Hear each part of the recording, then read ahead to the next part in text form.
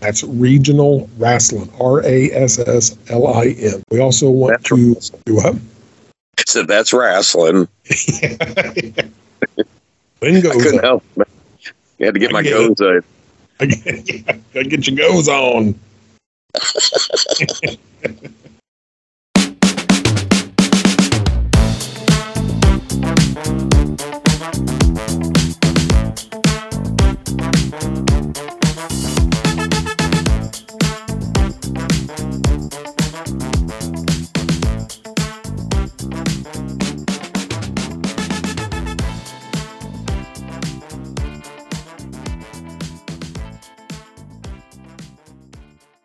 Hello, everybody, and welcome back to the Othership podcast. I will be sitting in the host chair this evening tonight in the absence of our friend and brother, Chris Spiker. My name is Joseph R. Jones, and I want to welcome you all. And with me this evening here on the Othership are all my friends and brothers, up to and including the one and only Michael T.S. Herrick in the production chair. How we doing tonight, Mike? Fantastic. That is tremendous. And we are also joined this evening by a man who have cheese will travel. Bill Meriwether. How are we, Bill? I'm sorry, our shake machine is broken. Again? At least I know I can get cheese. Yep, always. And we are joined once again this evening by your friend, our friend, everybody's friend, except for a few people that are not liked by him, I guess, out there in Pennsylvania. Jason D'Agostino, how are you, Dags? It's good to see you, bro. I'm doing pretty well. No complaints tonight. None? No, none. You're goddamn right, boy. I ain't got any problems. What happened to your Fred Durst gimmick?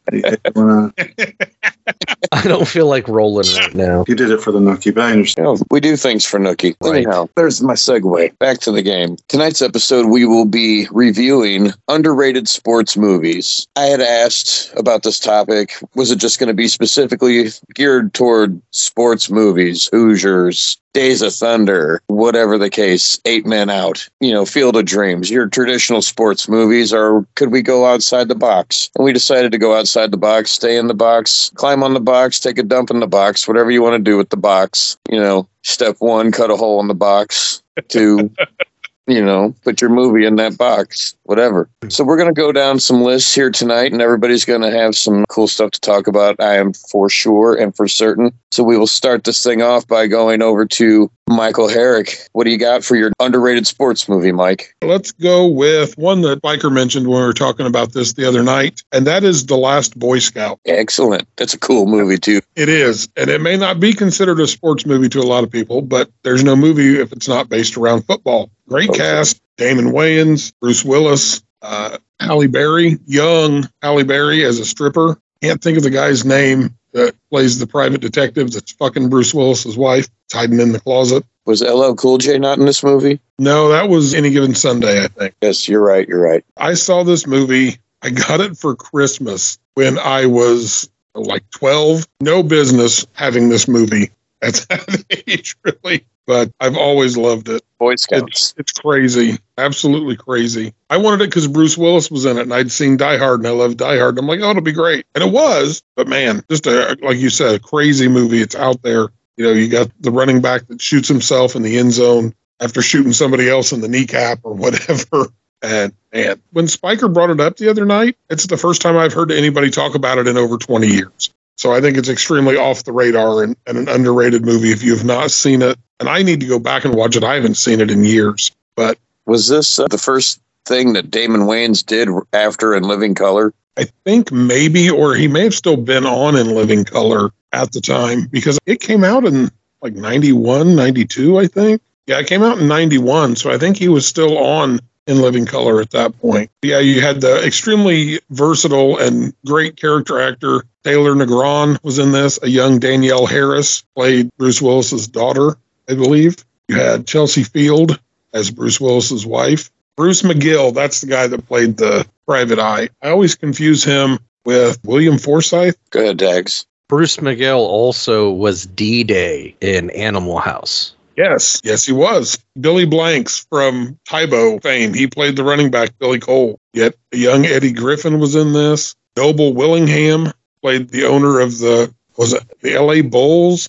Is that the name of the team, I think? I think you are correct. Great bad rich dude. But yeah, hell of a movie. crazy out there shit and not something that a 12-year-old probably should have been watching by any stretch of the imagination. Yeah. I mean, it didn't have full frontal nudity, but it was close, and it was a hard R otherwise, with language and violence and everything else.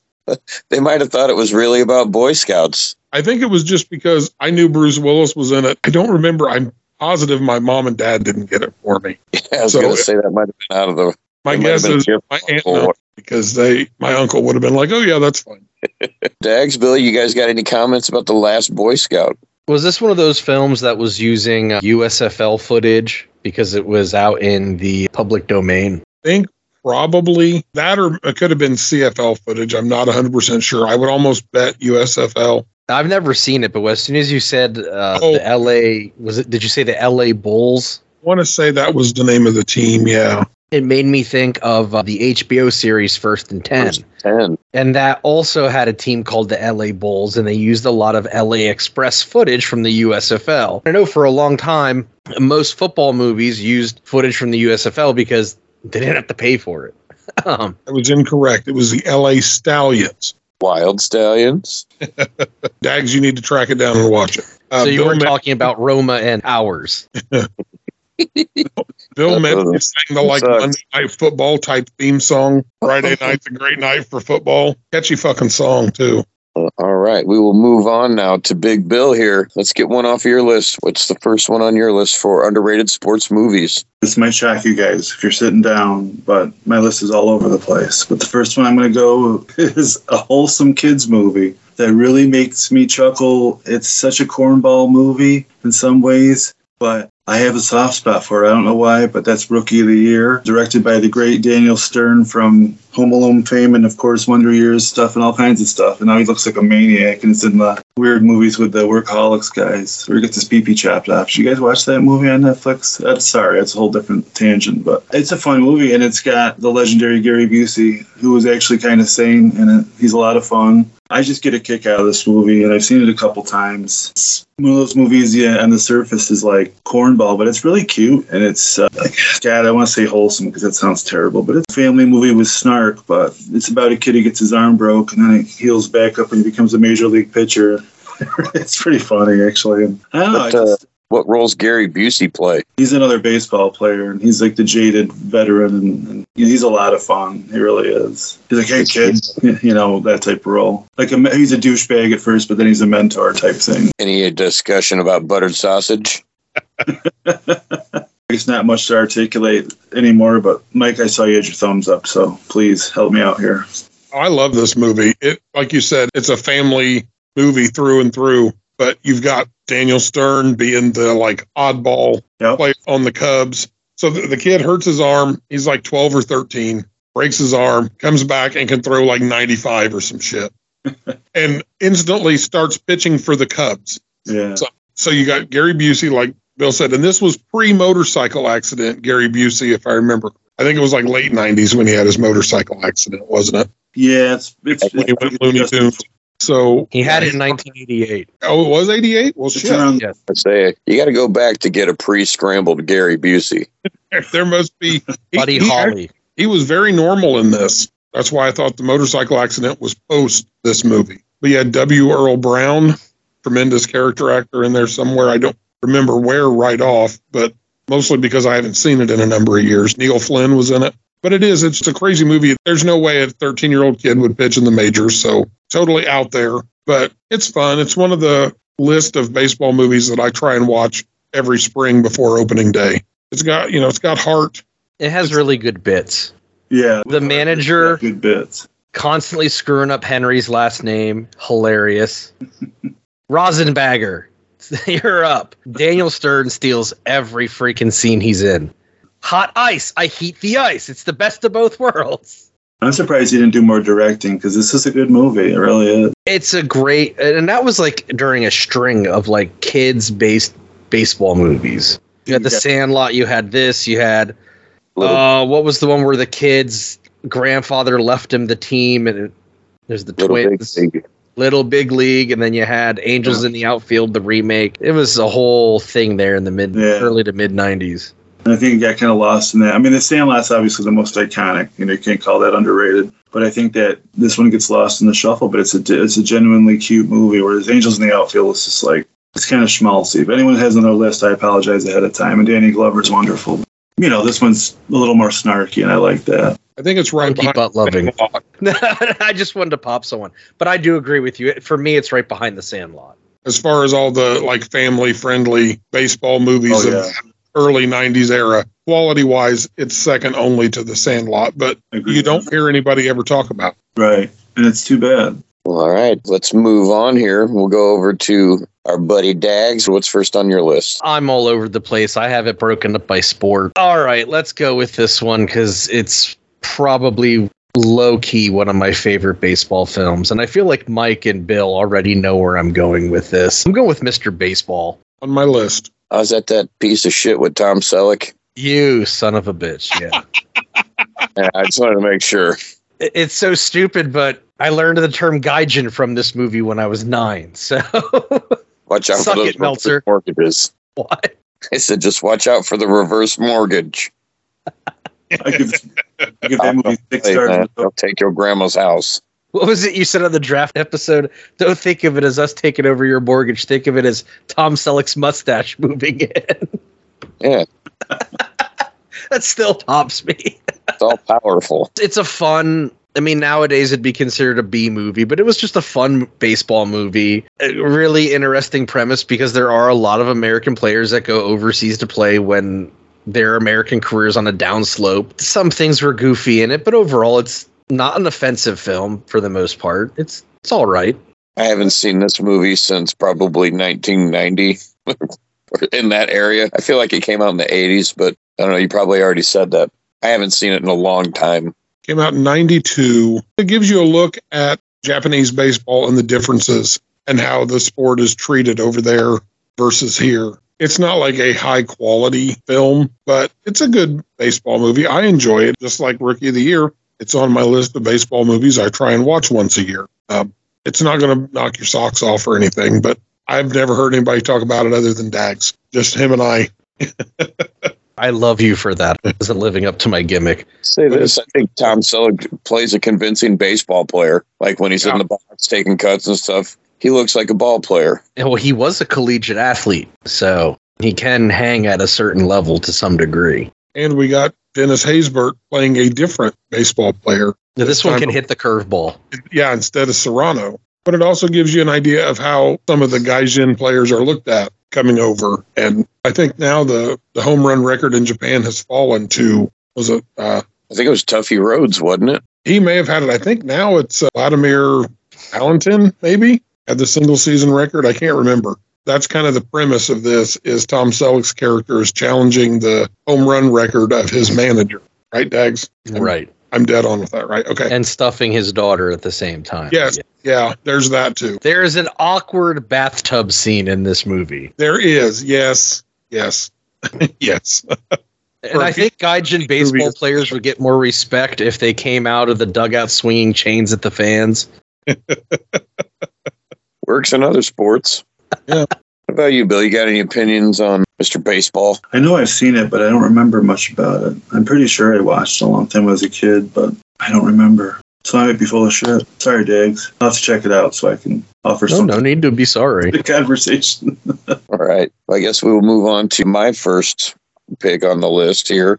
I have White Men Can't Jump, starring Woody Harrelson and Wesley Snipes, Rosie Perez, Kadeem Hardison, I think is his name. It was Dwayne Wade back in the Different World days. Just a classic movie. I love it. I love Rosie Perez, side boob. Oh, Billy, come here, did I lose the money again, Billy? I lost the money. You know, Woody was fresh out of Cheers. He was hot. Wesley Snipes was Wesley Snipes. And the basketball scenes in the movie were great.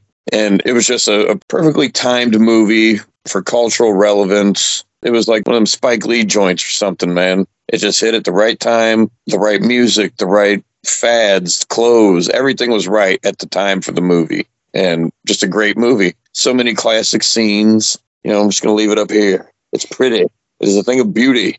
Oh. Yeah, we're going Sizzler. We're going Sizzler, guys. Just a classic movie. tons of great scenes, one-liners, and to me, an all-timer. It's a great movie. Which is it already out? And I know they're making a remake, right? Is it a show or another movie? But I know they're remaking somehow. Yeah. It's on Hulu, I believe. Yeah, Hulu, that's right. Something like that. But I haven't watched it because why would you do that? It was such a it was like a classic. A lot of fun. And I don't get it. I don't know what they're doing, but maybe it's good. Maybe it's, I don't know. But well, Hollywood's devoid of ideas. Right. So. It's like at this point, I don't know. Whatever. Yeah, this stuff like the plot was really cool. You know, bad gambler, issues, good player, fixing games. Rope-a-dope him. Yeah, full-on goofy white dude. Give him the chump. You know, and then he goes out there and Larry Birds him. Yeah. Pretty cool movie. I was going to put this on my list till you mentioned it the other day, so I left it off. But I love this movie. And we got full Rosie Perez boob, not side boob. You are correct, sir. I was just trying to be tactful. There was just so much good stuff in there. I mean, you got the Ain't No Thing But a Chicken Wing on a String from Burger King. The Thing of Beauty is a Joy Forever. My man John Keats said that. That's my man. You know that, right? And that's all Kadeem Hardison. He was tremendous as a supporting character in this movie. Such a departure from the Dwayne Wayne character, the nerdy guy that he played on A Different World, to seeing him here. Like the scene when they're in the car talking about Jimi Hendrix and how Billy Hoyle, he can't hear Hendrix. He can listen to Hendrix, but he can't hear Hendrix because he's white. And then it's like, the whole damn rhythm section's white. Look, I love it. I just realized I totally called him Dwayne Wade. I thought that's what you said, but I wasn't sure. Yeah, I did too, but I just assumed you said Dwayne Wade, and I heard it wrong. Another trigger. You can put a cat in an oven, but that don't make it a biscuit. That's words of wisdom from Sidney Dean in White Men Can't Jump. A classic. That's what I'll leave you to. Bill, Dags, anybody got a closing comment on White Men Can't Jump? I should not have been able to have watched it when I was 7, but you know what? I did because my dad wanted me to stay up and watch it on HBO. Yeah. Well, might have let me have some sips of Old Milwaukee with him, too. I always liked the goofy song at the end when the credits were playing, too. There's like some weird, like, Levert or something, you know, some, don't you know that white men can't jump? White men can't jump. Like the soulful bluesy song about white guys not being able to jump. Well, no, that's stuck in my head for the night, thanks. Yeah. That's like the opposite of the Pointer Sisters jump. You know, you want me to jump for my love? I can't. I got too white. Moving on. We'll go over to Mike for his next underrated sports movie. All right, I'm going to keep with the basketball theme here and say Semi-Pro, a Will Ferrell masterpiece. And again, Woody Harrelson, there's a connection right there to White Men Can't Jump. The whole scene where he's talking to Jackie Moon, and he says something about the jejunum. What's the jejunum? And then Woody Harrelson fucking punches him. He looks like he's dying. Oh, my God. Cracks me up. And Woody Harrelson got traded for a washing machine. Like, that is so peak ABA level era craziness that went on in that league. I mean, it was so just poorly run and, you know, fly by night practically. I mean, the way teams would last for a season or two and fold because they just had no money, because they shouldn't have been owning a sports franchise in the first place. Just a perfect representation, I think, of what the ABA really was. And just a fucking all-star cast. Jason Sudeikis, David Koechner, Rob Corddry, Tim Meadows, Will Arnett, Maura Tierney, Andre 3000, Andy Richter. I mean, Kristen Wiig, just amazing. Ed Helms is in there for a little bit, I think. Crazy, crazy. Hilarious movie. I haven't seen it, and it's been far too long. It's been a couple of years at least. I'm probably going to go back and rewatch almost all of these movies we talk about tonight because so many of them I haven't seen for a while. But when you hear people talk about, like, the best basketball movies, it's Hoosiers, and then that's kind of it. You don't hear too much. It's more football and baseball movies you hear people wax philosophical about and, you know, be all thinking about memories and where you were when you watched it or how it played to a certain time to you or whatever. This one's just fun. You don't even hear people talk about it when they talk about Will Ferrell's best movies, but I think it's up there on the list of his films, honestly. It is just fucking hilarious. Don't you want to suck me sexy?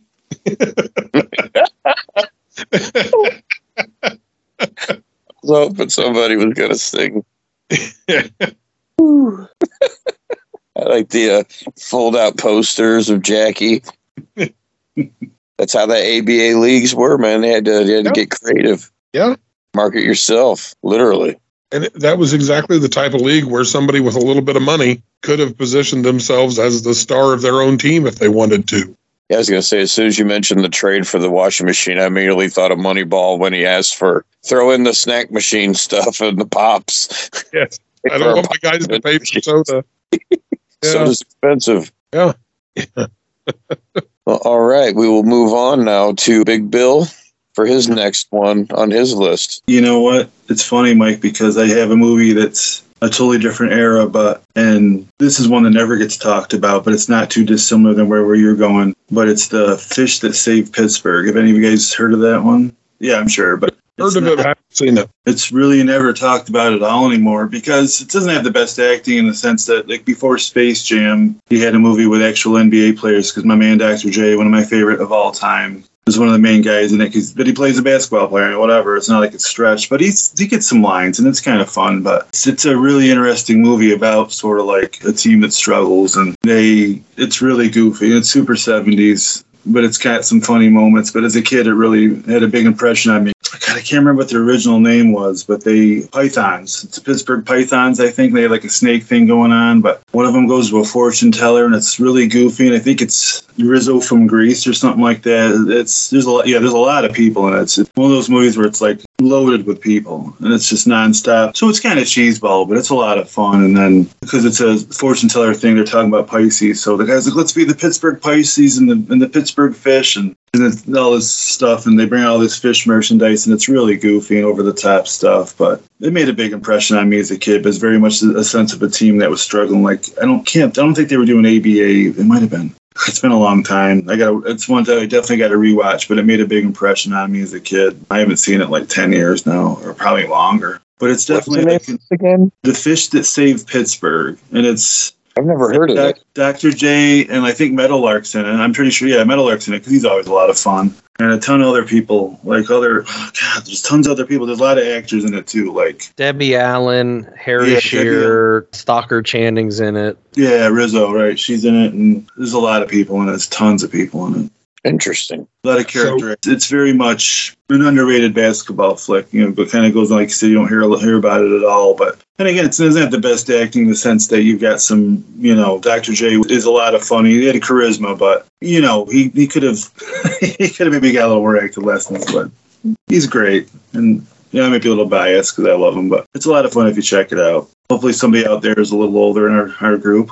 Not saying that any of you guys are old, you're wonderful, but You and I are about the same age, Bill. That's why I'm kind of tripping out that I don't remember this at all. Well, it's because I was a kid when it came out, because it was like, sort of like the height of Dr. J's career when we were kids. I'm talking, it was like 4 or 5 when the sucker came out. And I watched on HBO when I was real little at first. So that's why it kind of made a big impression on me, because like the fish and all this stuff, So I'm guessing like somebody, I have a couple years on us, would probably remember it better, if that makes sense. Because it's a good movie, but not a great movie. It's just like a lot of fun. Mike or Dags, have you guys seen it? I haven't seen it. I've heard about it for a number of years, and it's just one of those I've never got around to checking out. But yeah, Jonathan Winters, Stockard Channing, Kareem's in it, Meadowlark Lemon, and then there's Flip Wilson is in it, Emmett Walsh, tons of people and then there's a number of character actors throughout here that you'd be like, oh yeah, it's that guy. He's in this and this, but you don't know their names. But then you've got like NBA people like Chick Hearn,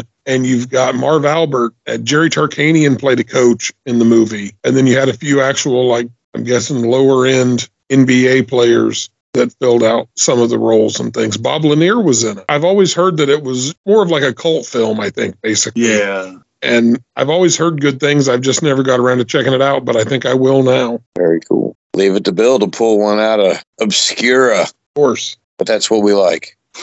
So well done, sir. Thank you. Now we'll throw this over to Dags for his next underrated sports movie. So I have a lot of deep cuts on here, but I'm going to go with one that I'm kind of hoping someone here tonight and someone listening might remember. It is a sports parody film, and I'm not taking the one we talked about off the air, even if it is on my list, because I feel like one of you are going to bring that one up. I'm going to talk about a boxing film from the 90s known as The Great White Hype. Samuel L. Jackson is a Don King-like boxing promoter. Jeff Goldblum is in it. Corbin Burnson's in it. John Lovitz is in it. Cheech is in it. Jamie Foxx. And for my money, the man who steals the show in this movie is Damon Wayans as James the Grim Reaper Roper. When he shows up for the big fight at the end of the movie, completely out of shape, smoking cigarettes, and I'm not going to spoil it. But anyway, he is just hilarious in this film. And it never gets talked about. I think Rodney was the only one who got my reference to it in our group chat like many, many moons ago. But it is a hilarious boxing parody. I have never seen it. I've heard of it, though. I have heard of this movie. And I remember where Damon Wayans is watching Dolomite to get himself psyched up, and I marked out for that, you know. I remember that scene, and I liked it a lot, but I don't remember, because what's his name that directs movies now a lot was the white guy, Peter Berg, right? Peter Berg was the white hype, yeah. Yeah, and he directs everything now. He's kind of behind the camera, but it was a lot of fun. I did like the movie. I only watched it once, and I don't remember a lot except for that scene. I remember, like you said, he's fat and out of shape, and he was Damon Wayans. It's so great. It was peak Damon Wayans, yeah. He was a lot of fun. Was he smoking in the ring? No, he was like, actually, now that he might have. I think the Giant stole that gimmick, actually. So I haven't seen this, but when you said the name, I instantly thought of another boxing movie that I consistently get this confused with because they came out within a few years of each other, I think. And that's Play It to the Bone with Woody Harrelson and Antonio Banderas. I think that's like 99, 2000, yeah. Yeah, I think I confuse it thinking of Woody Harrelson being like the great white hype. Like he's probably that guy, but he's not, obviously. That's the one where they travel to the fight together, right? I believe so. It's been years since I've seen it. Probably 20 years at least since I've seen it. Interesting. Yeah, I've never seen that one. I've vaguely heard of it now. You bring it up, but I don't remember. That was when Damon Wayans had a string of like sports films because he had that Celtic Pride with Daniel Stern and Dan Aykroyd kidnapping him. That was a fun movie too. Yes. Was this around the time of Major Payne and stuff? It was. Yeah. Major Payne still holds up. I'm sorry. I think that's hilarious. Bam Bam Bigelow's in that movie. Yeah, he is. When he fucking breaks out the robot in that movie, it kills me to this day. Hey, got him, Karen Parsons. Was that her name, Karen Parsons? It was her name. Hillary from Fresh Prince. Oh, okay. All right, I guess we'll move on to my next pick for underrated sports movies. And I went really deep on this one, guys. And I thought about, like, what's a movie that has everything with an underlying sports tone? You know, it's got sports, it's got action, it's got kidnapping, it's got people's heads exploding, it's got everything. It's got a guy with a gold face. And I'm talking about Threat Level Midnight. It might be the greatest sports movie of all time, whether it's a parody or whether it's, you're talking Sidney Poitier type shit. This is fucking next level. And I mean, I could pontificate on this fucking movie for, it's literally my on Golden Pond. I mean, Henry Fonda can eat my ass. This is a fucking masterpiece. And Toby dies. So, I mean, everything's great. Can't fuck with Goldface. Anybody else see this movie? Or is it just me? I'm dying over here. Holy shit. That is fantastic. I love you. Because I'm trying, like, I've never heard of this, and I'm like, wait a minute. As soon as I Googled it. Yeah, so I like Googled it because like, I've heard of this, but I don't know what it is, and like, you son of a bitch. Yeah, I'm just over here dying. This whole time, my face was as red as my Pizza Hut cup over here. I was like, this sounds familiar, this name, but I don't know what the fuck you're talking about. So wait a minute. What was Creed's name? The room was awfully quiet. I was like, oh, man. Yeah, I was muted, thankfully. Or nobody was. But yeah, Threat Level Midnight's awesome. It's a great premise, dude. I mean, you tie a little match, or how's that go? Doing the scarn? Is that what you shake a little hands, tie a little yarn, and that's how you do the scarn. You meet new friends, you tie that yarn. That's how you do the scarn. Yeah. You ever bang a bachelor party, baby? It's a full 25-minute movie. Yeah. Like, legit. Is it Cherokee Jack? Is that what Creed's name is? As the guy that trains Michael to be a hockey player. I just love how Toby has to die. So great. Daryl plays the president of the United States, who also owns the arena, so he doesn't want it to blow up. Or then he does want it. Catherine Zeta-Jones. Insurance, right? And he wanted to blow up for insurance purposes. Then there's Samuel Chang, the butler. And the best part of the whole thing is Stanley narrates it. and he's supposed to be Michael Scarn. Like Michael's supposed to have his voice. And I then love it. what's the robot? I just wanted to feel love.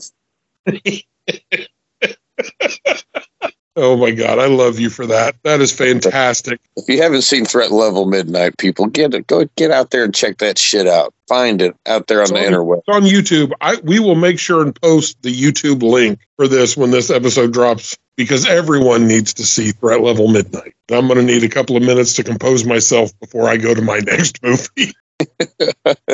Well, I'm glad I could throw a curveball. I told you I was going with a deep cut there. I think I got a few things here that are going to surprise some people. That's what's good. You take the idea, the premise of a topic, and then take it out into the outer realms. That's what we like to do around here. All right, now let's move on from Threat Level Midnight, and we'll throw this thing over to Mike again, and let's get another one off of your list of underrated sports movies. All right, I'm going to stick with basketball, and I'm going to go with Glory Road. This came out, there was a string of, it wasn't just Disney. This came out in 2006, and this was in a time period where there were a lot of based on a true story type sports movies. Like they had The Rookie, about Jim Morris, the high school science teacher that tried out and ended up pitching for the Rays for a few years. And you had Coach Carter, which almost was on my list, with Samuel L. Jackson as a coach. And I think inner city Los Angeles, that he went in and expected certain grade levels and a lot of things out of his players that weren't the norm. And he actually locked the team out. But a lot of those kind of get dismissed as, oh, they're sappy Disney made movies, whatever. Glory Road is the story of Texas Western in 1963. They won the NCAA tournament, and they were playing, I think they had 6 or 7 black players on their team at a time when most schools only had 2 or 3. And I mean, the big deal about Texas Western is they met Kentucky in the championship game, coached by Adolph Rupp, with Pat Riley on the Kentucky team. Him and Louis Dampier, the big names. All-white team from Kentucky without a single black player on their team. And Texas Western's coach, Don Haskins, who I think for a time had the record for most wins. He's been passed by numerous coaches since then. But he was there. Texas Western became UTEP later on. But he played an all-black starting 5 against Kentucky in the championship game, and they won the NCAA title that year against a heavily favored Kentucky Wildcat team. But it's a very well-done movie. Josh Lucas stars as Don Haskins, and Josh Lucas for a while seemed like he was really going to be like the next Hollywood leading man. He had the remake of the Poseidon Adventure, I think is what it was called. What you got, Bill? Yesterday, we watched this Josh Lucas banger about a giant shark that leaks oil, and he's attacking an oil rig, and it's called Black Demon. And I don't know if Josh Lucas went to reverse acting class or not, but he's fucking the shits in it. It's just an awful, I mean, Reverse acting classes?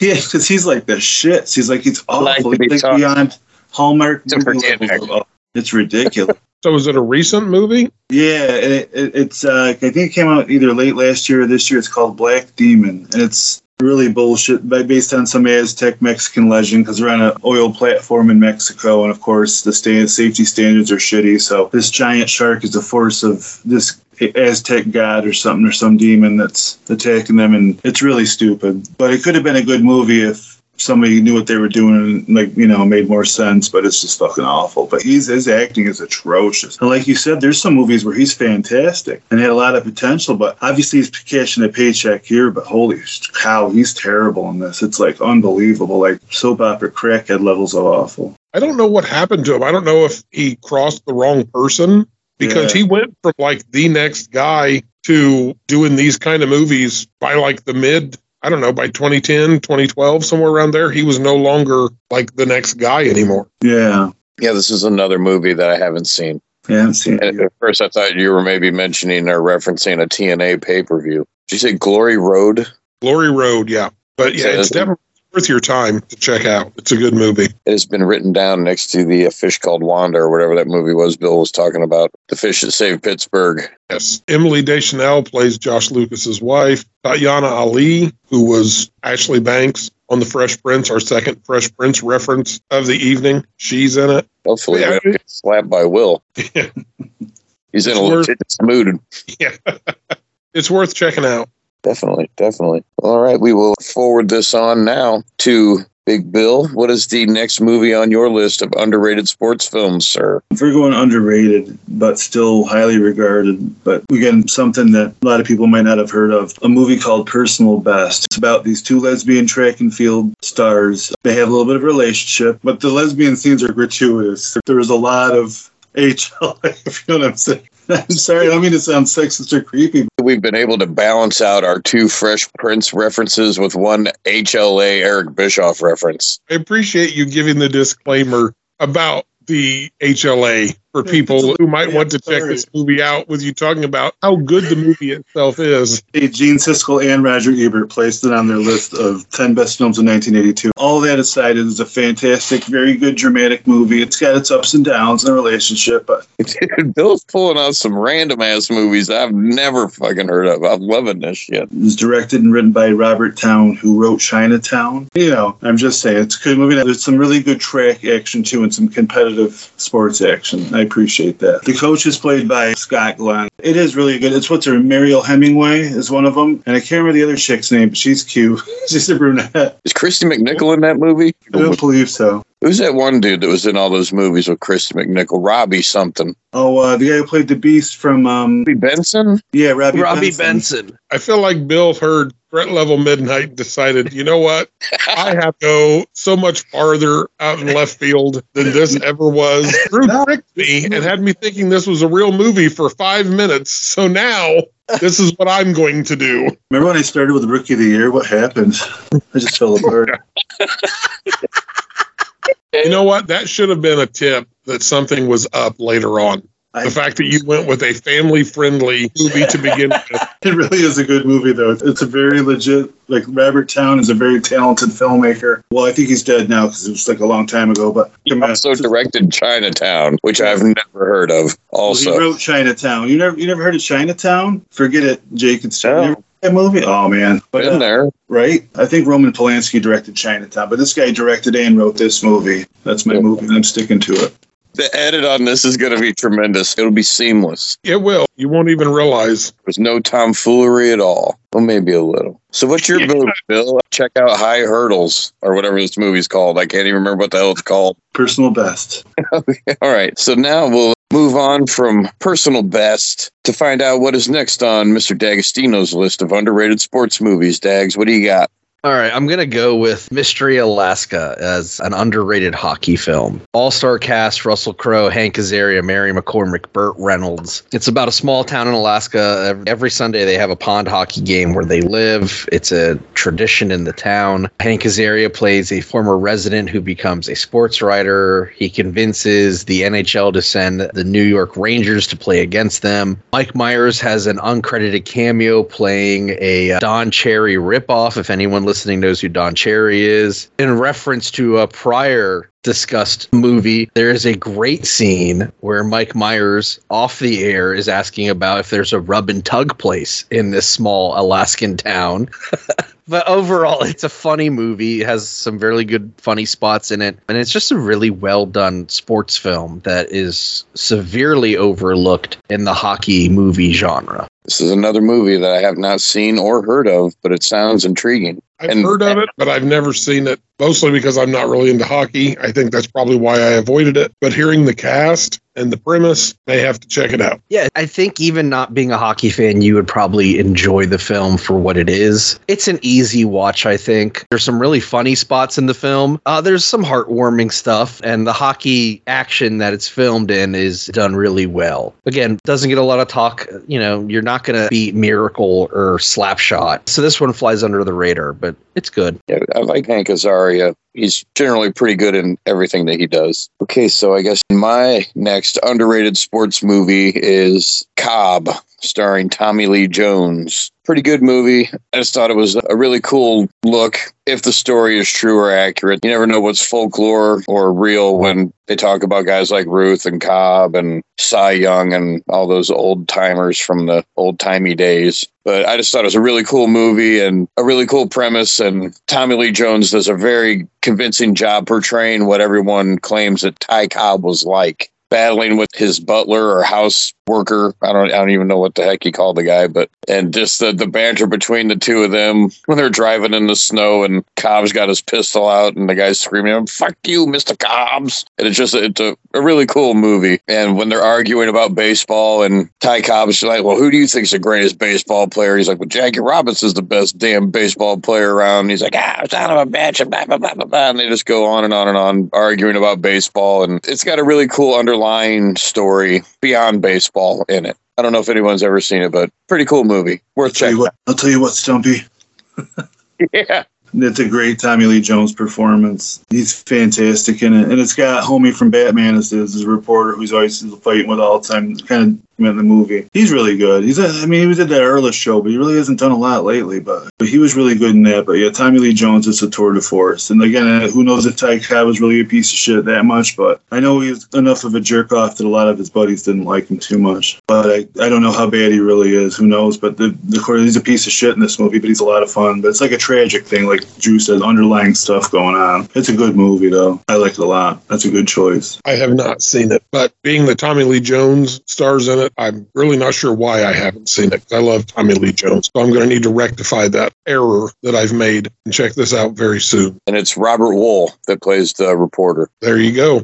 Who's also in Bull Durham. Yes. Okay, so moving on from Cobb, we will throw this back over to TS. What do you got for your next underrated sports movie, Mike? I'm going to go with, I've got a number of movies here, but I'm going to go with Varsity Blues. Ooh. I love that movie. That was the first movie that Amy named off when I told her what we were talking about. And I don't feel like I've heard anybody talk about it since it came out, really. But it cracks me up. The cast is tremendous. So many young actors there that went on to do an awful lot of good things over the years. You know, Paul Walker, James Vanderbeek, Scott Kahn. You had Ellie, I want to say Larder, but I think she was the one in the Doritos commercial, right? No, I think Ellie Larder's the one you're thinking of. She's the the whipped cream bikini. Whipped cream, yeah. Amy Smart was in it. John Voight playing the douchebag coach. Then Billy Bob. Billy Bob was great. It doesn't get a whole lot funnier than the strip club scene with Miss Davis. Miss Davis, will you go to prom with me?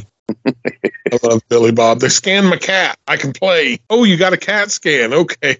Great movie. Like a quintessential 90s type film. Yes. A fun movie and a sad look at how things could be, probably were in some of those Texas towns where football was everything. Both the pressure on the kids and then the shit that the kids could get away with, like Tweeter, Scott Kahn stealing the sheriff's deputy car. It's a nice Mount Me hat you got there.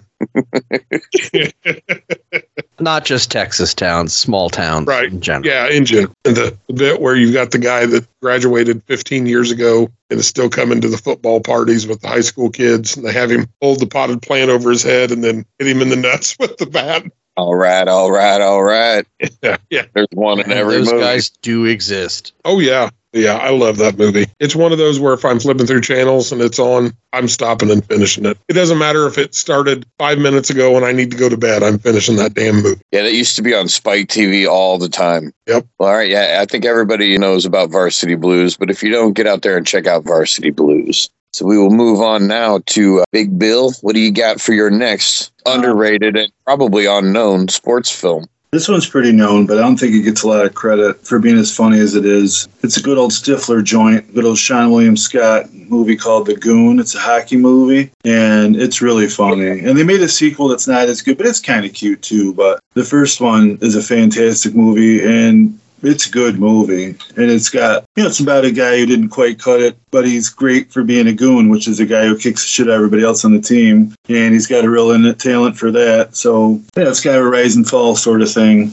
Sean William Scott, it's good to see. He's got a show now that my wife watches, and I can't think of the name of it, but it's cute. But he kind of sort of fell off, and now he's doing commercials and stuff. It's good to see him as a little mini comeback, but he's a lot of fun. And this movie's, it's a charm factory. I don't know if you guys have seen it, but I enjoy it a lot. Yeah, I remember Lucy renting it from Family Video back in the day, but that's about the only thing I remember about the movie in itself. Was it a Disney movie? No, it was pretty grown up, but it's a comedy, but I don't know. I can't remember if it's R-rated. Again, I'm trying not to... It's R-rated. Yeah, I was going to say, I think it was, but I'm trying to not to Google much without cheating too much, but I can't remember. But yeah, it's a pretty violent film. A Happy Gilmore guy that just beat the tar out of people. Did he stab anybody with a skate in the movie? Or is Happy Gilmore still the only person to do that? Happy Gilmore's the only person. Still a record. What's funny about Goon is it's well loved in hockey circles. And funny enough, there is a small minor league hockey league in Canada that is known mainly for its fights than the hockey. Yeah, I remember seeing that on Pat McAfee, where he had some mobster dudes from Buffalo or something like that on the show. They were promoting a thing called Goon Fights, where it's like, oh, nobody goes to hockey games to watch people play hockey. They go to watch a fight. So basically, they just have like 1 minute rounds of guys on skates beating the crap out of each other. And actually, some of the hockey players in Goon were in that league. That makes sense. The Sean William Scott TV show you were talking about, I think, Bill, is Welcome to Flatch. Yes, that's it. And my wife loves it. And it's real quirky type humor and stuff like that. Kind of like a Letterkenny, sort of light, like American version, but it's cute. But it's good to see him back. He plays like a preacher, so it's very against like type. He's not a dickhead. He's kind of naive in this, but it's fun. I just want to say he had one of my favorite guest starring roles on Always Sunny as Country Mac. I've not got to that yet. Oh, just wait. It's a trip, man. It's fantastic. What happened that his career fell off? Did something go wrong? It was weird because he's kind of back. He's doing commercials now. The homeboy there, what the hell's his name? The pie guy, the actual pie guy. Jason Biggs. Jason Biggs, yeah, I was going to say Schwartzman, totally different guy. He's doing commercials with him again now and stuff, and he's doing that show, but it's like, but it's not like the whole Brendan Fraser, like, huge comeback thing because somebody grabbed my balls. It's some weird, random, completely... I feel like he got typecast. Yeah. It's hard to play Stifler when you're going into your 40s. I thought he had some kind of substance issues, but I think that, too. I could see... You'll say I could be conflating that with somebody else. Sorry, Sean, if you're listening, we're wrong. We don't want to accuse anything. Yeah. By our old man memories, you know what I mean? Yes, if you, Sean, reach out. We'll get you on the show and you can set us straight. You can clarify everything, brother. But yeah, right. I don't know. Because it's not like well documented that I can see besides what we're speculating. But yeah, it's not, I don't know. But I'm glad to see he's kind of making a mini comeback because there's a lot of fun. Babyface comeback, man. That's right. Fire up, Scott, Sean, whatever, Steve. What's his name again? Sean, you named 2 Armstrongs. Buddy, all the best to you. He has 3 first names, so it's understandable there. Like the Freddie Joe Floyd guy. All right, so we'll move on now to Mr. D'Agostino's next underrated sports movie. This is one I mentioned to Mike. I think just when me and him were talking to each other this week. So this one is based on a true story, and it's a baseball film that I absolutely love. It is called The Final Season. It's about a school, I want to say in North Dakota. The school was closing down in 1990. They were going to be merging with another small school to make a bigger school. The team was just not expected to do anything. The regular coach quit. The team had won the championship in single A every year since the 60s. And it's just a really good, based on a true story film. It has Sean Astin in it, Powers Booth, Rachel Lee Cook, James Gammon's in it. Blanking on his name, married to Roseanne Tom Arnold was in it. Just a really fun cast. Even the young kids in the teenagers in the film are good. Just a fun baseball film that's based on a true story. I thoroughly enjoyed it the first time I stumbled on it on Stars, and it's one I've been singing the praises of for a long time. What's it called again? It is The Final Season. Final Season, all right. Final Season. It's another one that I haven't heard of. Yeah. But I'd never heard of it when Jason was telling me about it, but it sounds very interesting. And I love Powers Booth. It is a very good, low-budget film, even with the cast they have. It's a low-budget baseball film, but it's really well done. From everything I've read about the actual team, the real team, it's very faithful to the story. So it's not like they took the Disney liberties and everyone loved each other and it was the greatest thing since sliced bread. Like, no. There was strife, there was anger, and it covers all those things. Here's a hot take. Unsliced bread is better than sliced bread. Take that, sliced bread. I like to get a French loaf and just cut off whatever I want, however I want. But wouldn't that then be sliced? Yeah, I'm talking about pre-sliced bread, though, you know. You buy it yourself, slice it the way you like it. Maybe I want to cut the bread vertically. Maybe you want a little baguette, eh, Ricky Martel? Maybe like a little baguette. Maybe you want to chop some broccoli with that bread. You could go downtown and get some unsliced bread and broccoli. Bring it home. Slicing bread and chopping broccoli. But yeah, I've not heard of the final season. So we will move forward to my next movie and kind of debated whether I wanted to go with a traditional movie or something outside of the box here. So I was kind of like, eh. And then I debated whether this was really a sport. I mean, fighting's a sport, right? So this is going to be a stretch, just so you know. But I'm going with Every Which Way But Loose with Clint Eastwood. Philo Beto, when he has the big fight scene at the end. Just a classic movie. I mean, you got orangutans, you got mean-ass old ladies, you got biker gangs, you got fisticuffs, you got big Enos and little Enos. I mean, this is a movie of epic proportions, and I think everybody should see it. If you haven't seen it, you should see it. Couldn't that be classified as a tough man fight? Oh, I have no idea. Is he fighting to become Mr. Salooner or Mr. Saloon? Put him up. His name was really cool. Philo Beto. Did it take place at Salooner's Balcony Pub? Yes. As a matter of fact, it did. Location. Just a classic movie. I mean, the motorcycle gang, every time they'd come pulling up, that song would play in the background, the 50s Greaser song. And, of course, Clyde. I mean, he's right up there with Flash, with greatest movie animals of all time. Right Turn, Clyde. Yes. Lewis. I can't think of his first name. Philo's brother. Jeffrey Lewis. Jeffrey Lewis, yes, he just passed away. But incredible in his role in their mom. Don't leave that damn filthy ape out here in the house drinking all the beer. She's the best. It's just a great movie. And he tells him to strip the car, Clyde.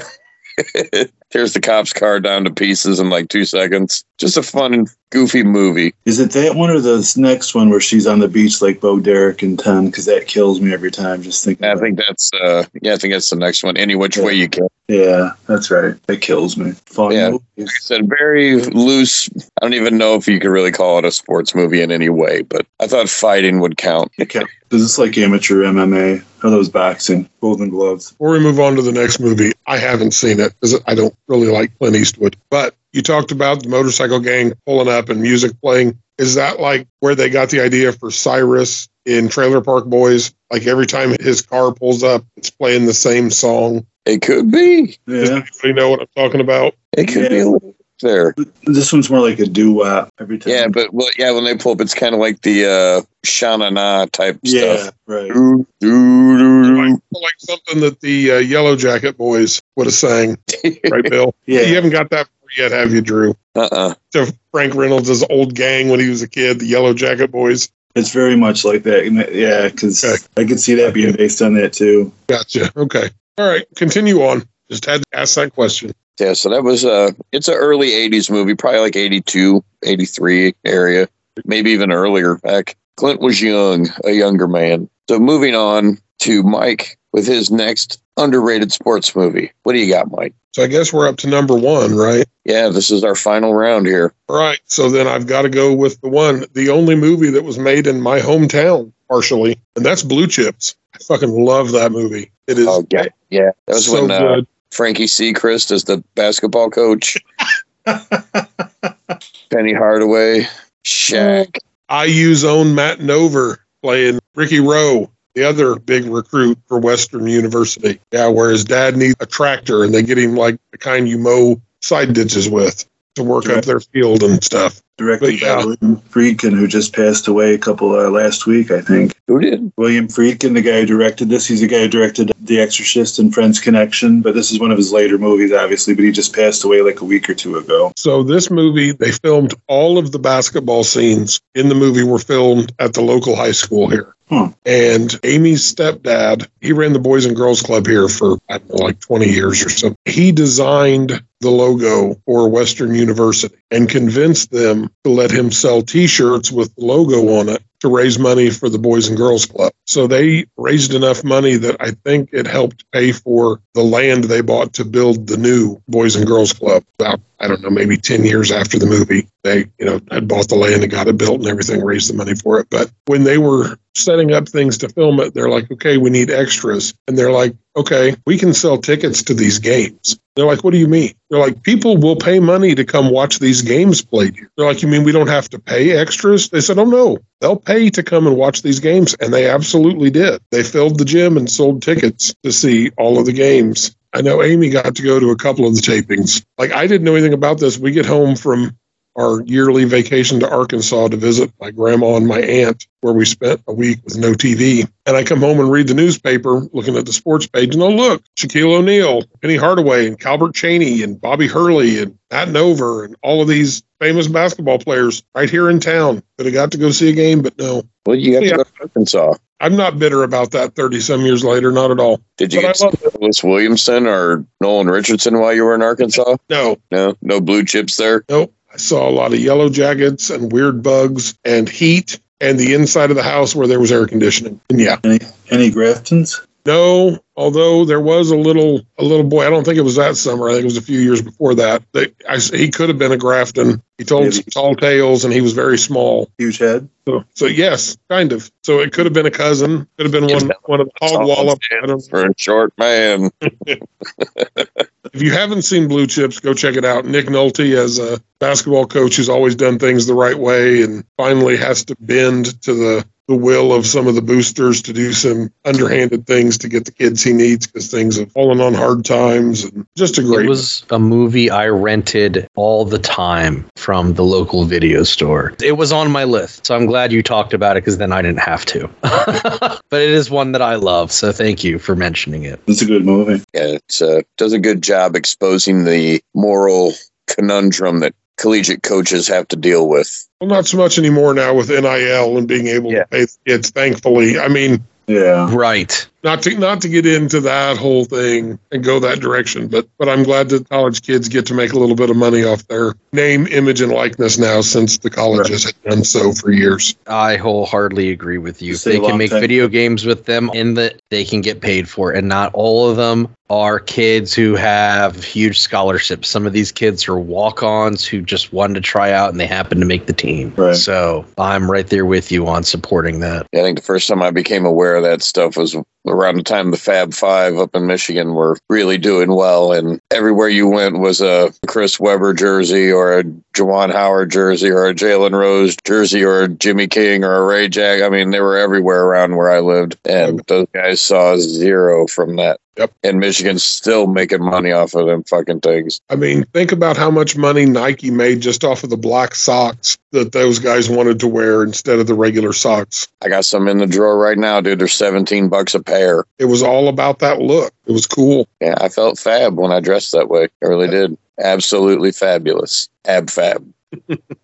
We'll move on from Blue Chips to go on to Big Bill's final underrated sports movie. What you got, Bill? I'll give an honorable mention to He Got Game because it ties in with Mike's movie. Jesus. Another college basketball movie that's pretty interesting. More about the recruitment process and all this stuff. But the movie I got to pick, the thing is, it's not really underrated, but it's my favorite sports movie, but it's not necessarily underrated, but it gets overshadowed by another movie that is way more popular, the same genre, or same sport, I should say, not genre. Well, because they're both dramas, but I got to go with Raging Bull because it's such a fucking bona fide. And if you look at like Goodfellas, Casino, Raging Bull is the Pesci De Niro trilogy. You know, this would be the first one, and this is a fantastic movie. And Joe Pesci's a little more sympathetic in this. He's not a raging lunatic per se, he's just kind of a dickhead, but he's also kind of a pushy. He's a supportive dickhead as opposed to like an unhinged maniac. But he's still crazy Pesci, but it's a fantastic movie, and De Niro's a lunatic in this movie. And what's her name? That she did a lot of comedies, and she was in that really good underrated movie with Dan Aykroyd and John Belushi called Neighbors. She plays Dan Aykroyd's wife, and Dan Aykroyd actually plays a crazy one, and John Belushi plays a nerdy guy, but it's a fantastic movie. But her name's Kathy Moriarty, I think, and she's the wife in this, and it's just, I mean, Scorsese 90% of the time hits it out of the park. He's got a couple movies that I think are kind of spectacular, but I think this is a fantastic movie. It's my favorite sports movie. Calling it underrated is a big stretch. It's probably my biggest stretch of the night because it's, it was definitely an Oscar-winning movie and it was very legendary. But you compare it to Rocky, which is also a great movie. But, that's, if you could think boxing movie, that's the first movie that pops in your head. But this movie is so much more intense. And if you haven't had a chance to revisit it again, it's something, man. It really is just as, even though it's not a mafia thing, it's just as intense to me as Casino or Goodfellas in the sense that it's just a really, and obviously based on a true story, and it's a really sort of violent lifestyle, and obviously it's boxing, but there's all kinds of sketchy shit going on. But again, it's something. It's intense and it's super violent. De Niro was just, and it's the movie he's famous for, and I know he did it again for Untouchables, but he puts on 60 pounds at the end of the movie to portray Jake LaMotta as sort of his career's over and he owns a restaurant nightclub and he's trying to be a host and he's real chubby, but he's still got the little bit of edgy anger to him that kind of propelled his career, but also sabotaged it, because Jake LaMotta was famously a pretty angry guy. And it's a great movie though, man. If you haven't seen it or haven't checked it out in a while, it's really something worth revisiting, because some of Martin Scorsese stuff, I don't know, most of it's good, but some of it's kind of but this is definitely one of his top films and one of my favorites, probably my favorite sports film. What do you guys think? I have never seen Raging Bull. It's been 20-some years since I've seen it, and I've only seen it the one time. So it's definitely something I need to revisit. You mentioned Kathy Moriarty, and the first thing I thought of was this terrible sitcom she did with Andrew Dice Clay on CBS back in the mid-'90s. That's right. Wow. Bless This House. Yeah. Wow. That was instantly, I'm like, why do I know that name? Wasn't she in that Andrew Dice Clay show? I looked it up. Sure enough. Yeah, she did a lot of stuff. She was in Casper too, and she was the bad guy in Casper with Christina Ricci and a lot of stuff. But Neighbors is a good movie. It is. Yeah. Neighbors is underrated as shit. Yeah. Oh, definitely. Yeah, I love how they're the low-key creepy neighbors. Belushi. What's the problem? I remember buying that and just being blown away because Aykroyd and Belushi were totally playing against type of what you would expect, and just so well done. That's it. It made everybody mad, but it was perfect. I don't ever hear anybody mention that movie, ever. So I'm glad you brought that up, too, because now I want to go back and rewatch that also. Yeah. Because I used to have it on DVD, and I have no idea what happened to it. But it's been 20 years since I've seen Neighbors. So it's that one's on the list. It's a dark movie in a fun way. Mm-hmm. I think what works against Raging Bull, whereas Casino and obviously in Goodfellas, well, Goodfellas is an iconic movie. I actually have the book that's based on. It's really good, and it's pretty close. The names are different, and some of the stuff is added or subtracted, but I think the black and white doesn't help Raging Bull, you know what I mean? Because I think it does. Well, I mean, as far as getting a wider sort of... Right. We appreciate it because I don't want to say, we're not film snobs, but, we're okay with something as, if it's an artistic vision in black and white, I'm guessing you guys are going to get, you know what I mean? But some people are like, black and white. Some people are pieces of shit. I think you're right that being in black and white doesn't help it as far as getting interest from a lot of people. Yeah. And being a boxing movie, again, that's not a hugely popular sport anymore. So again, it's got a couple of things working against it for why you don't hear it talked about enough, because it's not something that a lot of people, if they haven't seen it already, are going to look at and be like, yeah, I need to watch that. Even though, like you said, it's Scorsese, it's De Niro, it's Pesci. Bill used the word artistic, and I think that's the best way to describe how this film looks as far as the black and white and the way it was filmed. It's a very artistic, gritty film in how it portrays Jake LaMotta. It's an excellent boxing film. But yeah, it isn't talked about as much now. I think when it came out, because boxing was still accessible to everyone when it came out. So there's a reason why it was popular then. Boxing is the reason boxing isn't popular now, which that's a whole other topic for discussion at another time. But no, it's an excellent boxing film. I think at the time when it came out, you had that and Taxi Driver that were the defining De Niro performances for a long time. Yeah. And then Goodfellas happened. And he had such a stretch of stuff in the 90s that it just kind of fell by the wayside for people that didn't know what it was about or know enough to look at it and look beyond the fact that it was black and white and about boxing to the fact that it was an excellent movie. And I think that's probably why you don't hear talk about it. Another boxing movie that I considered that I don't ever hear anybody talk about that I thought was really good was Cinderella Man. Cinderella Man, James Braddock was the boxer that back in the Depression era Yeah, it's not the one. So what's the one with? I can't think of the kid's name. He's got the blonde crew cut. Cuba Gooding Jr. was in it. That is Gladiator, and that was on my list. Yeah. That is a really well done boxing film as well. I also had Southpaw on my list with Jake Gyllenhaal. That was very good. It's a hard watch emotionally based on what the character goes through. Both very good boxing films. I'm glad you mentioned Gladiator, Drew. Well, you're welcome. I did it for you. Well, I learned it by watching you, Drew. I learned it by watching you, Dags. Speaking of, we will move off of Raging Bull and slide right over into Mr. Dags' DMs and ask him what his final underrated sports movie is here. I got two that are pretty well loved, but I don't think they get a lot of credit, and I could just go completely sideways and pull something wrestling out of my pocket. So it's up to you guys. Well, I figure we'll kind of hit honorable mentions afterwards. So, all right, let's pull the trigger. I'm going with basketball. I love everything about basketball. I love that it's a parody of what sports have become in the last 30 years. I love that they got Bob Costas and all the ESPN guys at the time in it. I love the giveaways. I love how the arena looks in the film. Like, there's so many little things that Ivan Reitman did right with this film. And then having Matt and Trey be the two main characters. And sadly, if anyone mentions Steve Perry in real life, it takes all I have to not go, and I should have been gone, like they do when they're trying to psych other people out. It's just such a great comedy parody of sports. I was waiting for a pause in your thing so I could hit you with the Steve Perry, but there never was. Or your mom's going out with Squeak. See if anybody's going to drink a bag of Kenny Rogers fat. I heard your mother's deaf. My mother's dead. Well, maybe that's why she didn't move around a lot. I'm really surprised that we didn't end up with some kind of basketball league. Right. On some kind of level after the movie came out. I think had it come out 10 years later, we would have. It's a genius concept. It is. I mean, I would watch the shit out of that. And I don't watch that much live sports, honestly. But I would watch the shit out of a basketball league. I wonder if we could do fantasy. I would play that if there was a league for it. I would play fantasy basketball. Are you kidding me? Go for the guy with the highest number of psych outs? I love how dumb Jenny McCarthy's character is in that film. Yeah, she's a method actress. Perhaps maybe we could lay some carpet, and then the next scene is her laying carpet. No, it's not. I don't even think it was her being dumb. It was that's what the dude actually meant. Because like she thought the whole time she thought he meant like sexual favors. And he literally meant to like take the chrome off of a trailer hitch or something and put the carpet in. I think you're giving her credit. Too much credit. No, really.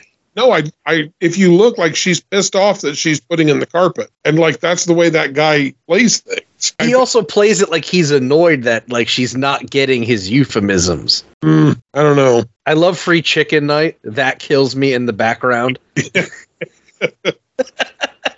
There's so many little things in that film. When they take the Make-A-Wish kid out and get him drunk before his liver transplant. He smells like Charlie Sheen and Christian Slater. Let's get the last bits out of this thing before they get rid of it. The video will with Ernest Borgnine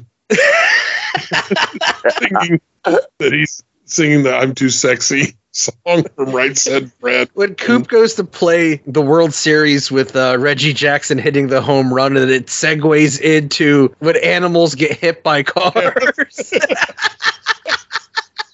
Coming this fall on Fox. Which would have been the channel to air that in real life. Yeah, oh yeah, at that time, absolutely. Peak Yasmin Bleeth, the whole You and Your Rich Friends and Victoria Silvstead, Playmate of the Year. God damn it. Is it okay if I can call you pig fucker? No, only my friends can call me pig fucker. And the fact is, as great as that movie is, it's probably only the second best film that Matt and Trey made because Orgasmo exists. Oh, God, Orgasmo. The great soundtrack, too. Dad, I'm not going to do Hamster Style anymore. Okay. I love that. Yeah, great pick, Dags. I love Very this. well done, sir. All right, we will transfer out of that and go on to my final pick. And I had difficulty choosing here, but I went with another outside of the box pick, borderline sports related, underrated, The Running Man from Arnold Schwarzenegger. Kind of a game show, but also a sport. There was ice hockey. Yeah, there was hockey. It was just awesome. The Butcher of Bakersfield, Ben Richards, just a classic movie. It's got Dick Dawson just doing Dick Dawson shit. The only guy that gets the best comeback burn to Arnold with "I'll be back," only in a rerun. That's pretty fucking fire, man. You can't stun Mr. Dawson. He's fantastic. Just a great movie. I thought Jesse was great in this movie. Jesse, yep. Just an awesome movie, man. And I love the Stalkers Dynamo and oh shoot, I can't remember the name of the guy that was a Fireball. That was Jim Brown, yeah. Fireball. Jim Brown. I thought it was Ron Van Cleef or whatever that guy's name was. No, Jim Brown is Fireball, and then who's Sub-Zero? Plane Zero. Sub-Zero. I think dude looked like Vader, kind of. Name's reminiscent of American Gladiators. It's like Toru Tanaka or something to Sub-Zero. That's not who it is, but it's somebody like that. Yeah.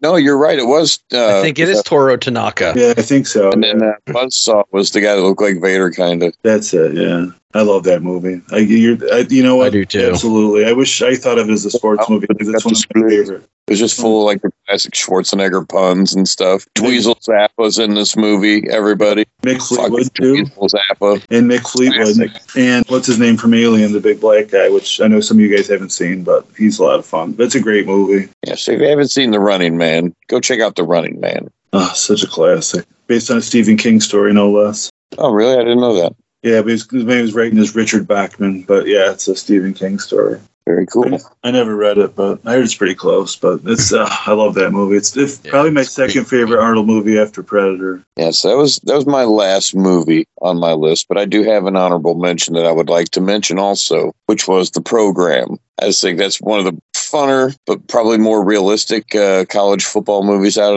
at the time. As far as the booster payments and the steroids, just all the wild and crazy shit that goes on. I'm sure probably a fairly accurate portrayal of college football. But I thought that was a cool movie. Jimmy Kahn, yeah, Omar Epps, a lot of cool actors in this movie, and a really cool movie. Do you guys have any honorable mentions that you would like to bring up? I've got a couple here. Biker wanted us to make sure and mention for the aforementioned Aaron Grafton, Sudden Death with Jean-Claude Van Damme, which is apparently a hockey movie. It is a hockey movie. Yeah. Which is the movie that inspired me to list Threat Level Midnight, because it's kind of the same premise. There's a bomb at the hockey game. I have on my list Necessary Roughness, which is kind of the comedic version of a college football movie compared to The Program being a little more serious. I felt like it was fairly big at the time it came out. It's Scott Bakula in that one, right? Yeah, Scott Bakula, Sinbad, Robert Loggia, Hector Elizondo, Kathy Ireland. I know I'm forgetting somebody. The guy that played Featherstone, I can't think of his name. And then you had the karate middle linebacker, bald head. That was just a funny movie of your low-end college. I don't know, they should have called it West Texas State and had Dick Murdoch make a cameo or something. But what a funny movie. And then I have The Replacements. Keanu. With Keanu Reeves as Shane Falco, Gene Hackman, Jon Favreau, Orlando Jones, Roy from The Office, the tie back to Threat Level Midnight. That was a funny movie. The great Jack Warden was in that. Plus Pat Summerall, Keith David. And you don't get much better as far as character actors than Keith David. And then I have Days of Thunder, which I thought was going to be on Drew's list, so I didn't mention it, because you mentioned it the other day, so I purposely avoided it. But God, I loved that movie when I was a kid. And I think more than anything, because Hardee's gave away the Days of Thunder cups. I guess not gave away. I think you had to pay 99 cents to get that commemorative cup or whatever. But I think that, and then they had cars also for each of the cars, because you had the City Chevrolet, you had that was the pink car, then there was the yellow and green. I don't remember the sponsor for that one. Then you had Russ Wheeler's Hardee's number 18, and Michael Rooker, young Michael Rooker in that being fucking fantastic, and Gary L.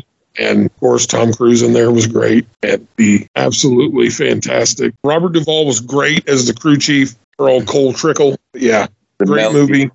Two things I want to throw in on Days of Thunder, because I love that film. It did influence NASCAR, because after that film came out, Kyle Petty started driving a mellow yellow car that looked exactly like the one Cole Trickle drove. That was the fourth. And then fun fact about me is the very first time I cursed as a child was because I I quoted Days of Thunder.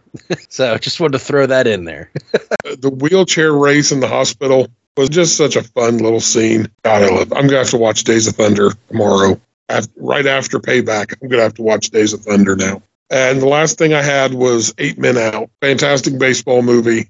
Ken Zalewski's favorite baseball movie, if I remember correctly, about the 1919 Black Sox and the scandal of throwing the World Series and everything. Tremendous cast, Ray Liotta. John Cusack.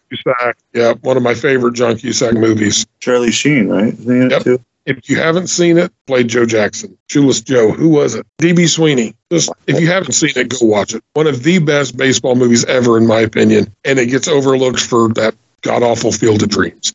I love you for that. Oh, For Love of the Game. That's a better baseball movie from Costner than Field of Dreams. That's it. I'm done. Bull Durham's better than Field of Dreams. Oh, hell yes. Hell, Bad News Bears is better than Field of Dreams. How about you, Bill? You got some honorable mentions? I didn't bring this one up because I figured we'll bring it up when we have our good buddies the Josephine's on for an Adam Sandler discussion, because I was going to discuss the original, and that's, like The Longest Yard, because it's a fantastic movie. But I like both of them. I really like the remake. It's one of those remakes I think is fine. Not as good as the first, but, it's one of those things. Would it be anyway? I don't think Adam Sandler would say it is, but I love them both. They're both fun films in their own way. The original's got that 70s vibe. It's a little slower storytelling, but it's got like good set design and, a little more dramatic, but still kind of fun. And the remake, I think, is pretty fun, but that's my honorable mention. To your point about Longest Yard movies, the first one is straight up the original. It was a drama with a little bit of comedy sprinkled in. Great film. The remake is straight up a comedy movie. And all of these people a little bit older than us get extremely butthurt over the fact that their precious movie was remade into a comedy. That movie is fucking hilarious. I'm sorry. Amy, to this day, cannot talk about Terry Crews without calling him Cheeseburger Eddie. I was just going to say, man, Cheeseburger Eddie alone steals the movie. Yeah, that's what she calls him in anything. I was like, oh, that's Cheeseburger Eddie. Yeah, that's Terry Crews, right. But he's Cheeseburger Eddie forever because he was so fucking hilarious in that role. Michael Irvin. He's got the shakes that'll make you quake. That's right. Nelly was good. Bob Sapp was hilarious. Yeah. I like little Michael. Bob Sapp was hilarious. And then, Nash and Austin. Great Khali. It had a better roster than either TNA or WWE had at that point in time. It was good. It was a good movie. Goldberg. Supposed to have a huge penis, apparently. Yeah. People that don't. Yeah, the cup that he had. Just, the people that don't like that movie, they went in already deciding they were going to hate it and didn't give it any kind of chance and didn't want to enjoy it because it's fucking hilarious. I'm not saying that it's better than the original because it's not, but they're different fucking movies. One is a drama that, the whole death of Caretaker in the original is fucking traumatic. Yeah. And, it's a whole different thing. But just because the remake was different and went a different avenue doesn't mean that it's not good. It's a lot of fun, and that's the thing. Like, some remakes are terrible, but this one, again, didn't try to be a masterpiece, but it's so much fun. And I'm not the world's biggest Adam Sandler fan. I know I don't hate him. A lot of his stuff is fantastic. Some of his stuff makes me roll my eyes, but this movie's definitely great. It's fun. I'm going to have to side-eye you now a little bit, Bill. No, I like him, but I don't love him. Some of his some of his stuff, whatever. He's got a lot of classics. Some of his stuff is really irritating. We can have that discussion when we have that discussion.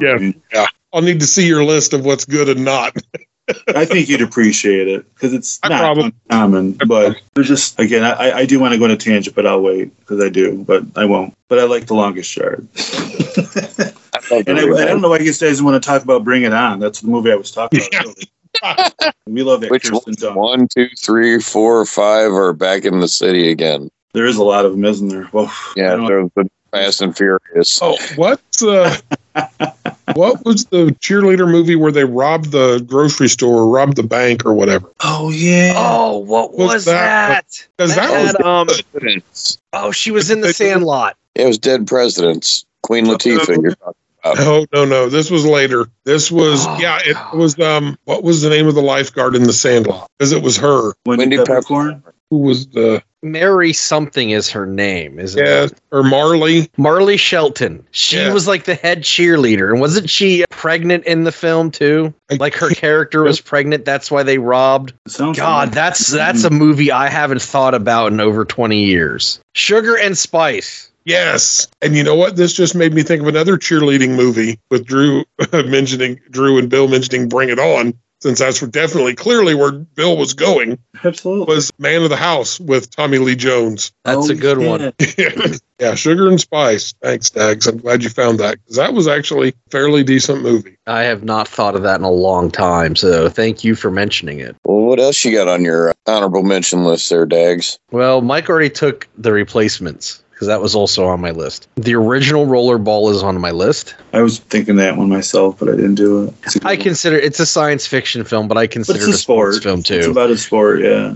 Like baseball. I have Undrafted on my baseball list. It's a comedy, but it's based on a true story. Very funny film. Not a lot of big names in it, but it's good for a quick watch. I already mentioned Gladiator from 1992, the boxing film, which has a really great soundtrack. Southpaw with Jake Gyllenhaal. Grunt, the wrestling movie. And Hammerhead Jones, which was assumed to have been a lost pro wrestling film that has since been found. And I have gone out of my way to watch it. And it's pretty much what you expect of a B movie from the 80s about wrestling. Rusty Brooks is in it. Uncle Fred is in it. Uncle Fred is in it. A bunch of Florida guys are in the film. It's a fun watch. It's a vanity project. Some dude who ran a used car lot paid for it and stars in it. But fantastic. What was the name of it again? Hammerhead Jones. It is on YouTube. I'll send you the link to post then. Okay, yeah. Right, well, I also wanted to pay credence to the movie Kingpin. Oh, yeah. It's one of my favorite movies of all time. I just milked your cow. Yeah. That still kills me. Kingpin was one that always never ceases to get a laugh out of me. Same. I guess that brings a wrap to our episode of underrated sports movies. So we will bring this thing home, and I guess we will jump into some plugs here, Mike. We want you to check out our friends over at Shoreline Gems. If you're looking for a super unique gift for someone, check this page out on Facebook. All their designs are one of a kind, and like I said, you can find them on Facebook. Look them up, Shoreline Gems. Check out their page, give them a like, and give them a share. And we also want to give a shout out to our buddies at Luna Worldcast, courtesy of Megafauna Records. You can find them at lunaworldcast.com, and you can also join their Patreon for live streams and get the latest updates on shows. And also for all members of their Patreon, you get 15% off merchandise on their website right now. They've got coffee mugs, hats, t-shirts, cassettes, digital downloads. So if they're in your area, also go check them out, lunaworldcast.com. And also we want to give a shout out to the gals over at What's the Vibe. You can find them wherever you podcast and also on YouTube. And they cover a wide variety of topics, and they always have a good time. So do yourself a favor, check out the What's the Vibe podcast with Katie and Amy. Also want to give a shout out while we're here to our buddies Cause Chaos, Shard Johnson, Stephen Burrow. We love you guys. Get better, get well. Shard, stay safe down there in Hurricane Florida. We want to shout out to all our Florida people. Let us know you're okay. Stay safe out there, guys. You can find me every other week on the Another Sports Podcast with my best friend David. You can find that wherever you get your podcasts, and we're also on YouTube. So yeah, check us out. Give us some love if you want. If not, no big deal. Hey, we have a store. If you check out tpublic.com, we'll sell you some shirts, some magnets, some stickers, maybe even a coffee mug. I got one that's pretty fantastic. And if you listen to this show, if you get a minute, please give us 5 stars. You don't have to, but if you rate and review us, write something like write whatever. But if you give us a review, positive would be better. But any exposure is good exposure as far as Apple is concerned, or Spotify, or any of that stuff. So if you get a chance, rate and review us, whatever you want to do. It's fine. You hit that TeePublic store, check out the 18 by 24 canvas wall hanging of the internet legend. Perfect for every room in your home. Classes up any possible space. Put that picture on your wall, and it's like you're walking into the Taj Mahal. You'll never have to paint your living room. I can attest to this statement. Yeah. We'd like to recommend you check out our friends over at the WrestleCopia family of podcasts, the Memory Grenade, the Monday Night Warfare, the 2 regional wrestling podcasts with Ray Russell that he hosts. The first one with Roman Gomez talking about 1986 UWF Mid-South, and the second with our good friend and frequent guest, Jamie Ward, as they talk 1981 Georgia Championship Wrestling. These are fantastic podcasts. You will learn something on all of these shows as Ray Russell takes amazing, copious, page after page after page of show notes for each one of these shows they do. They also have a new show coming soon called The Wrestling Stoop with Bob Roop. So check that out. Keep an eye out for that when it debuts. You're going to find all your Josephines information at thejosephines.net. You get their touring schedule. You can buy albums, CDs, merch. They have T-shirts, sweatshirts, coffee mugs. Check the guys out. If they're in your area, go see them. Let them know you heard about them on the Othership. We end a lot of our episodes with music from them that they graciously provide to us. They were the guests on our very first show. We will have them back soon, touring schedule permitting, so that we can talk to them about the greatness of the one and only Adam Sandler, and hopefully hear something about their new album that'll be coming out soon. So check out the Josephines. And then I also want to give a couple of shout outs. First off, to our good friend Bruce Cohen and Cindy. Bruce is making amazing progress back from the health issue he had earlier this year, or I guess last year. And he's better every day, almost back to 100%. I saw today he posted something about he needed to be careful of his physical therapy because there was something on there about the Borg. I don't think he wants to be assimilated. But we love you, Bruce. Can't wait to see you again. And I also want to give a shout out to my good friend John Fell. I love you, buddy. That's all I've got this week, guys. We'll wrap it up by telling everybody to get on that Facebook page, The Othership Podcast. And if you're not a member of the group yet, you really ought to be, especially if you're listening to the show and hearing this part. So get on there, join the group, invite friends, invite your friends, tell your friends, invite their friends, and even invite people that you don't like so we can deny them at the gate. It's fun for us. Spend some time with us over here at the Othership Podcast. Until we meet again, adios, muchachos.